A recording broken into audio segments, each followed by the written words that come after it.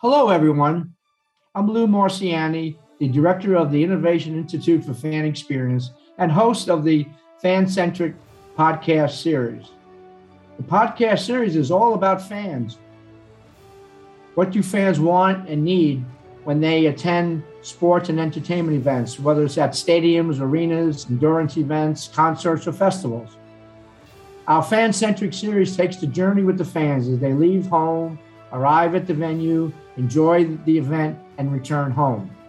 We also discuss technology trends, industry gaps, real fan experiences, and technologies that can address the challenges facing the sports and entertainment industry and their fans. Our goal is to help the sports and entertainment industry focus on the fans. Today, we're honored to have Dr. Travis Dial, Cobalt President, CEO, and founder. And Travis, tell us a little bit about you and how you began putting everything together at Cobalt Robotics. Yeah, thanks, Lou. So I'm a technologist by background. I grew up out in the Midwest doing computer engineering, electronics, did my PhD at Georgia Tech building healthcare robots. And when I say healthcare robots, I'm not talking the surgical ones. These are robots the size of people with arms doing things like fetching and delivering medication in people's homes, helping quadriplegics shave their face. So robots working very closely with people in sort of human environments. And after doing that, I spent like a decade building medical devices. But back in 2016, I was talking to some close friends who ran safety and security programs at these big multinational companies. And I kind of asked them point blank, if you could wave a magic wand and have us solve a problem for you, what would you have us do? And they explicitly called out safety, security, and facilities management as these big areas where it in an ideal world, it blends into the background and it's just these things that get taken care of. But it's critically important to make sure that your facilities are operating at peak performance so that, again, the fans can focus on the entertainers or the events, the building maintenance personnel, they can focus their energies where it needs to be focused and let these robots go around and get insights into what's going on and how to respond to things when it happens. And so with them in mind, we literally went out and built this 5-foot tall mobile robot that could be the remote eyes and ears for your safety, security, and facilities directors to get awareness of what's going on, respond to events in real time, and then bubble up all of these insights about your environment, basically building a digital twin of your environment so that you could see what was happening and focus your personnel and your attention on the things that matter. And so that's how Cobalt Robotics got started. Today, we operate with about a dozen major, global 2000 brands, deploying robots at every single one of their locations globally. And so it's been a really exciting development for us. And obviously we're pretty excited about the future of robotics, not just for the safety, security, facilities use cases, but kind of across a whole swath of interesting service applications. Well, you just brought up a good point. What are some of the other applications that you envision as, let's take 5 years out. Let's just say 5-year zone here. What are some of the other applications you see in the robotic world coming forward? Yeah, so the broader umbrella for the way all of these operate is really, think of it like robotic process automation, right? You have this giant operations machine that is running these events, that is running your business, where in an ideal world, you could just automate many of these like basic workflows, those quintessential, dull, dirty, dangerous type activities. Those are perfect for robots. And so today we rely heavily on people to do many of these tasks because there just hasn't been good alternatives. And so what robots are really doing is slotting into many of these. And like I said, we're very much on the safety, security, facility side, but you're also seeing ones around logistics, moving materials from A to B within a facility. You'll see things like cleaning and janitorial, right? So having robots that scrub the floors, that clean the bathrooms, that tidy up after you, that empty trash cans. It's all of these things where you have an incredible amount of dollars going into it, but also just support personnel that could be much better spent in that, direct fan engagement instead of doing these things in the background. So those are a few examples. There's actually dozens of them, right? And so, whether it's doing asset tracking and inventory or, lawn care and landscaping. It could be, street sweeping. Just there's a whole bunch of these things where robots traditionally haven't really gained a lot of adoption, but in the last 5 years, it's been just exponential in terms of them rolling out. And so it's kind of that evolution of the Roomba vacuum cleaner in your home. Yeah. Now it's just so much better because we have good wireless connectivity, inexpensive sensors, incredible compute and AI, machine learning, that allow these things to be deployed in environments that before were just not really feasible. And so I think what you'll see, another great one, and I generally distinguish between front of house and back of house, right? And so back of house is improving operations. Front of house, you have things like restaurant robots delivering food directly to the consumer. And so you'll see things like that weaving these into your operations can have a dramatic impact on your economics, but also that experience that fans have because they tap a button and the food magically arrives. It's like magic. Oh, what do you think the future might be in food and beverage for robotics? Yeah, we're seeing quite a lot of robot systems being deployed in that sector. So there's everything from robots doing delivery from back of house to front of house. So after you order your food, delivering it to the front of a restaurant. I think that'll be relevant for a lot of different venues. And there's some big robot companies doing that. Bear Robotics with Servi and SoftBank. Yeah. In Asia, you have companies like Keenon that are doing delivery in restaurants. The other big one is in food preparation. Everything from, very simple systems that do just a subset of food preparation, which could be everything from like burger flipping or something like that to all the way up to fully automated micro kitchens. And so if you start to think about, having these micro kitchens in your back of house, you could have 20 different food vendors in a very small area that are able to just produce sort of automated food coming off the line. Others like Chef Robotics are doing, food preparation as well and doing it mostly for big industrial production applications. But then on the flip side of that, you have not just getting food out, but also how do you deal with cleanup and after the meal experience. And for that, starting to use some of these robots for busing, like table clearing and busing. Haven't seen as much on that one, but I know people are looking into it pretty extensively. And then there's companies like Dishcraft that are doing automation around dish cleaning. So once you get the dishes to the back of house, how do you actually get them through those big industrial cleaners very quickly and get them out? And so they're working on mostly large cafeterias and things like that, but fantastically effective in terms of freeing people up to work on the high touch engagement. Dr. Dahl, how do you communicate within the culture of robotics? Do you meet with the different entities a couple times a year? How does it all work in your industry?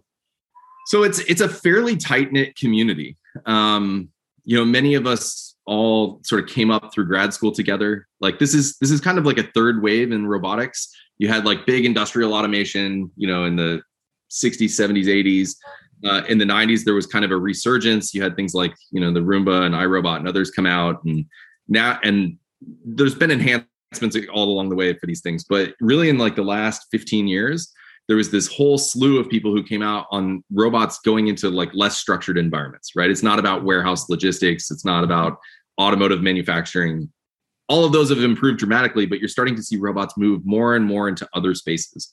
And so many of us, like speaking from me personally, like I worked on the robotic operating system. It's kind of like the Linux of robotics when it was still in its infancy.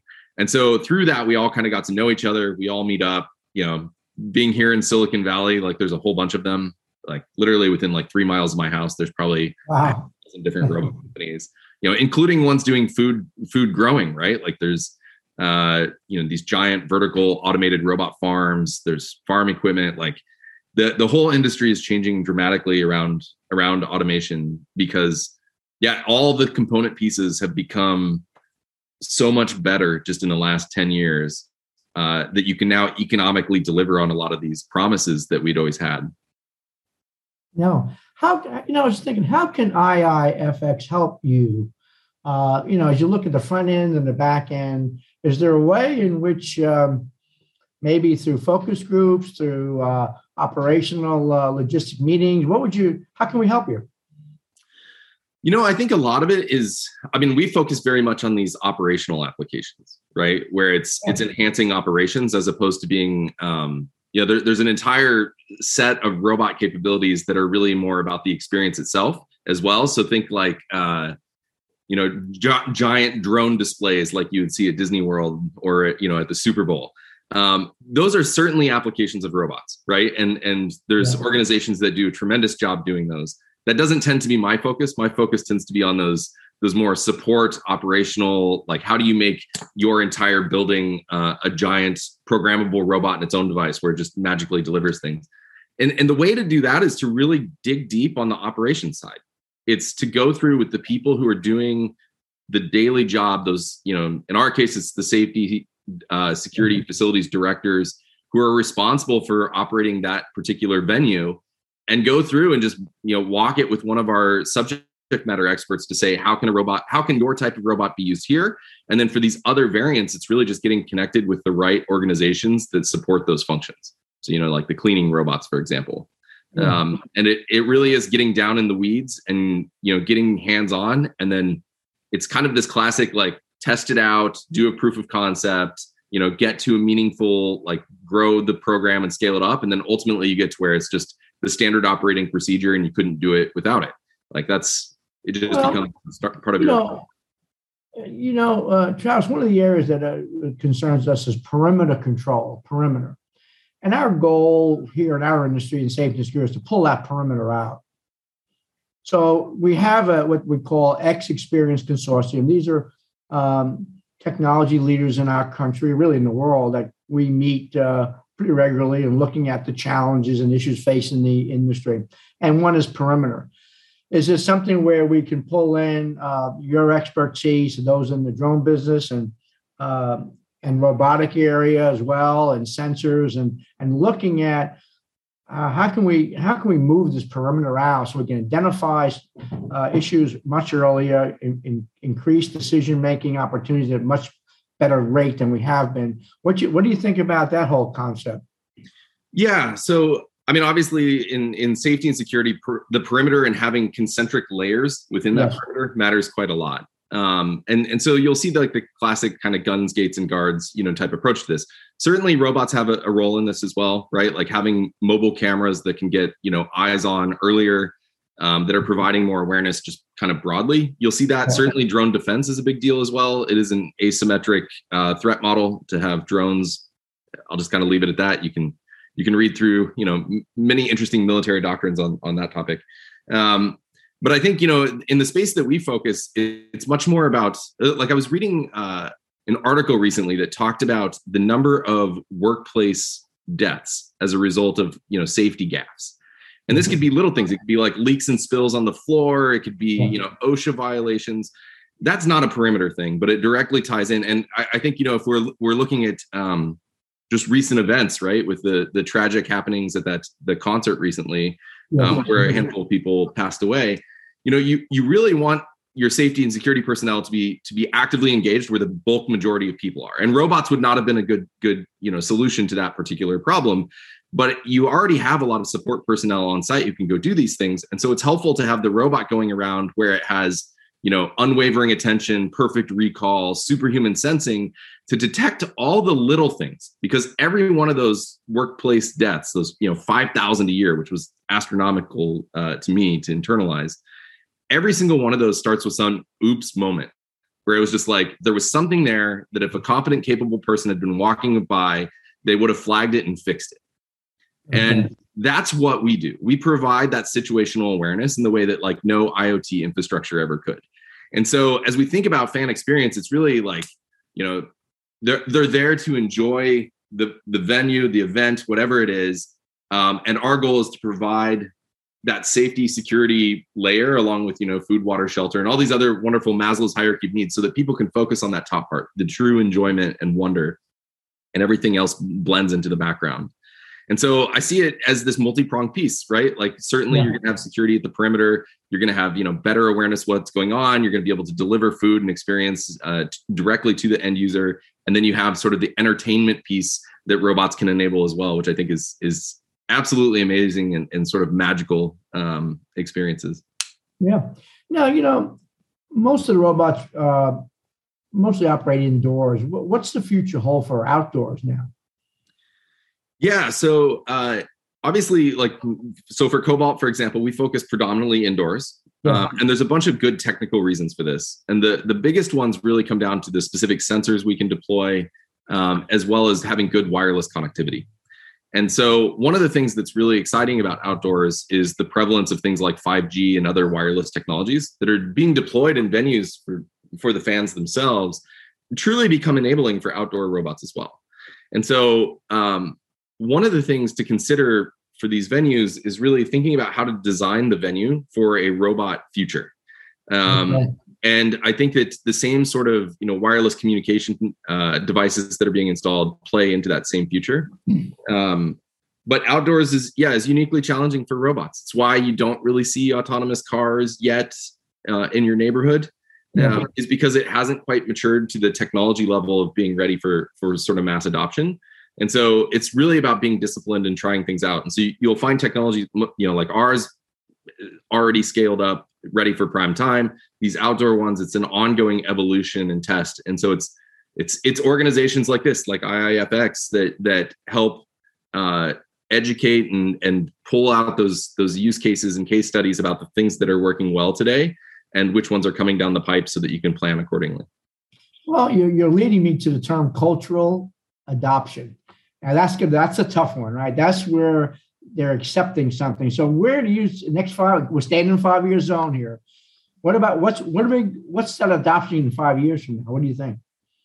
Yeah. So when I started Cobalt, my number one concern was cultural adoption. It was, we knew we could build the robots. We knew the use case was valuable, but it's, will people accept this? And so there's a couple things you have to do to make sure that people accept it. One, it depends on how it's being used, first and foremost, right? Like a floor cleaner, people are used to seeing floor cleaners. They're not going to bat an eye if it's autonomous. If you're engaging with people, so in our case, in the safety security context, we enable people to come through and have a direct video interaction, just like we're doing. And so it's important that people know what it is, what it's doing, how it benefits them, what it's not doing, right? Like it's not trying to be Big Brother. It's not tracking what you're doing or anything like that. It's really just trying to keep the environment safe. And so being very upfront about the capabilities, I think, is important. And then ultimately, like, you have to design these systems to be friendly and approachable, right? It can't be Terminator and RoboCop. It can't be scary. It has to be friendly, approachable, and engaging. And I think that's an important part of that cultural adoption. I can say, and I'm very excited about this, that like for our systems, there's been very minimal blowback ever about installing these robots. People generally are very accepting of it. And it's counterintuitive at first, but as you start to think about it, like, we invite robotic systems into our homes all the time. Like people have, Roomba vacuum cleaners, they name them, they become almost like a pet. And so it's certainly, the mindset is changing around these things as you see more and more of them. And I think that'll just continue to persist and get better. Well, how does privacy, I'm thinking privacy, facial recognition, cyber play into this cultural transformation here, Yeah. So for I will say from a technology standpoint, the cat's kind of out of the bag. It's actually it is shockingly effective from a technology perspective. It really comes down to legalities, policies, and positioning. And so, if you think about us, especially working in a corporate context, we never do facial recognition. It would never get past legal and cyber reviews because it's, there's a lot of jurisdictional differences. We generally adhere to things like GDPR and things like that. And so it's inherently challenging. And yet, we have face unlock on your iPhone that uses like literally to some extent some facial recognition to unlock your phone. So there's a balance of how and when you deploy these things. And some of these events, they become national security targets, right? Because you have mass gatherings. And so it's really important to sort of play into the regime in which you're operating for every single environment. And then just societally, it'll adapt. It'll be different in the United States than it is in Europe or it is in, Asia. And so we just have to adapt. But being, again, being very upfront with what's going on, what's being used, how it's benefiting people. I think it plays into that same cultural adoption piece. And so that's the sort of nuanced cultural policy decisions. And then there's just the inherent cybersecurity aspects, right? So how do you protect the data? How do you make sure you don't get hacked? Obviously, with IoT devices, there's big concerns about nation state actors and things like that. And so for that, it's really just about being buttoned up. It's following best practices around, SOC 2 certifications, GDPR.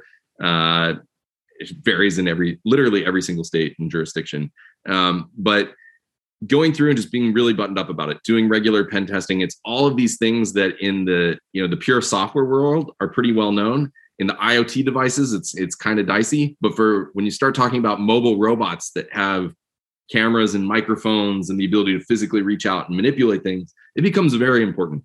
And so on the technology side, you just have to get it right. Yes. Yeah. Well, I'm going to push you out a little bit more. Make an assumption we got cultural adoption. Now we move into a broader world, smart buildings, smart stadiums, and smart city concept. How is this all going to come together in your mind? Yeah, there's definitely, like, robots do not replace any of that. It's all complementary. Yeah. And so if you think of your facility as being like one giant robot, it's getting eyes and ears and sensors enabled all throughout the building so that other systems can bubble the data up and then be able to automatically respond. And so, as in our case, especially for like safety and security, like we directly interact with access control and cameras to automatically bubble up events and dispatch the robot on like automatically, right? Like you detect a door ajar alarm, instead of sending a person to go check it out and shut the door, you send the robot, and it just all ties together and happens automatically. And so I think you'll start to see similar sorts of things within these events. I think that there's some that can be done in that supporting role, kind of like the ones I mentioned, but there's others as you start thinking about fans ordering directly from the mobile device, something that is completely normalized with COVID. Being able to just automatically have that get fulfilled at the closest production center within the venue, automatically delivered to their seat, to that individual, and have payments just kind of take over automatically. I think all of these things tie together to building that, giant robot type venue. And I think it's going to be pretty profound. And then extending beyond the venue is even doing it in the context of like an entire city. And so if you think about not just the venue itself, where the events are occurring, but everything around it that has to happen, right? From traffic control and parking and, transportation and coordination with, local law enforcement or city automation systems, even just like the stoplight controls. All of these things become one giant system that we can get insight into by way of, sensors and devices, and that we can program them to be smart and interact to improve that throughput and overall experience. No, it's very interesting. I'm thinking about this pandemic. We're almost hopefully done with. You think that's been a great enhancement for what you're thinking in terms of the future of robotics as well? I think it's forced some really big change in ways that certain industries weren't really ready for, but it forced them to do it in a very fast way. So if you think of, automation and digitalization in sort of in traditional like white collar type jobs, those have been commonplace for the last 20 years. There's this old saying that, software is eating the world. And that was very true for a lot of these like white collar type applications. If it was data entry or workflows on a web browser or something. And what we're seeing is, with COVID, it thrust all of these other applications into the limelight right away, where it was like people were trying to manage bigger programs remotely, so they're not going on site as much. Safety and security officers became a single point of transmission and infection. They were one of the most at-risk populations. And so it fundamentally got people rethinking and forced people to, for example, go on Zoom calls to manage their footprint. And at least in the corporate environment, you're seeing a lot more sort of satellite offices, people setting up offices all over the United States, where it becomes intractable to actually go travel to all of them to visit. And so being able to start to manage things remotely, to be able to automate some of these workflows, and to have new tools in the form of the robot to be able to do it. And I really do think of it in that way. It's kind of like a dishwasher. We didn't think anything about adding, a dishwasher or washing machine to take care of our dirty plates or our soiled laundry. Robots become the same thing. They elevate humans to work on the higher order tasks that people are really good at. And then you let robots do these dull, dirty, monotonous things that otherwise, would be sort of beneath what people should be doing. Yeah. If people want to learn more about what you're doing, how do they reach you? What would be the best thing to do? Yeah, so obviously for Cobalt specifically, cobaltrobotics.com is the best spot. We're always happy to engage and point people in the right direction. I think obviously these podcasts are phenomenal. Joining this type of organization to keep abreast of the things that are going on and to learn from your peers is a great way. And then within the industries specifically, like safety and security, obviously like the as-is type organizations, and their associated events and trade shows, and there's some for every single type of the professional services. You'll see more and more of the robot type capabilities appear at those. And so really it's just to be educated, be informed, know that we're going through one of the most profound periods of change in the history of these venues. And so it's really important to stay, abreast of new developments. Well, Dr. Dahl, you're on the front end of this movement, and we thank you so much today to spend some time with us on this very important podcast. Thank you so much. Thank you.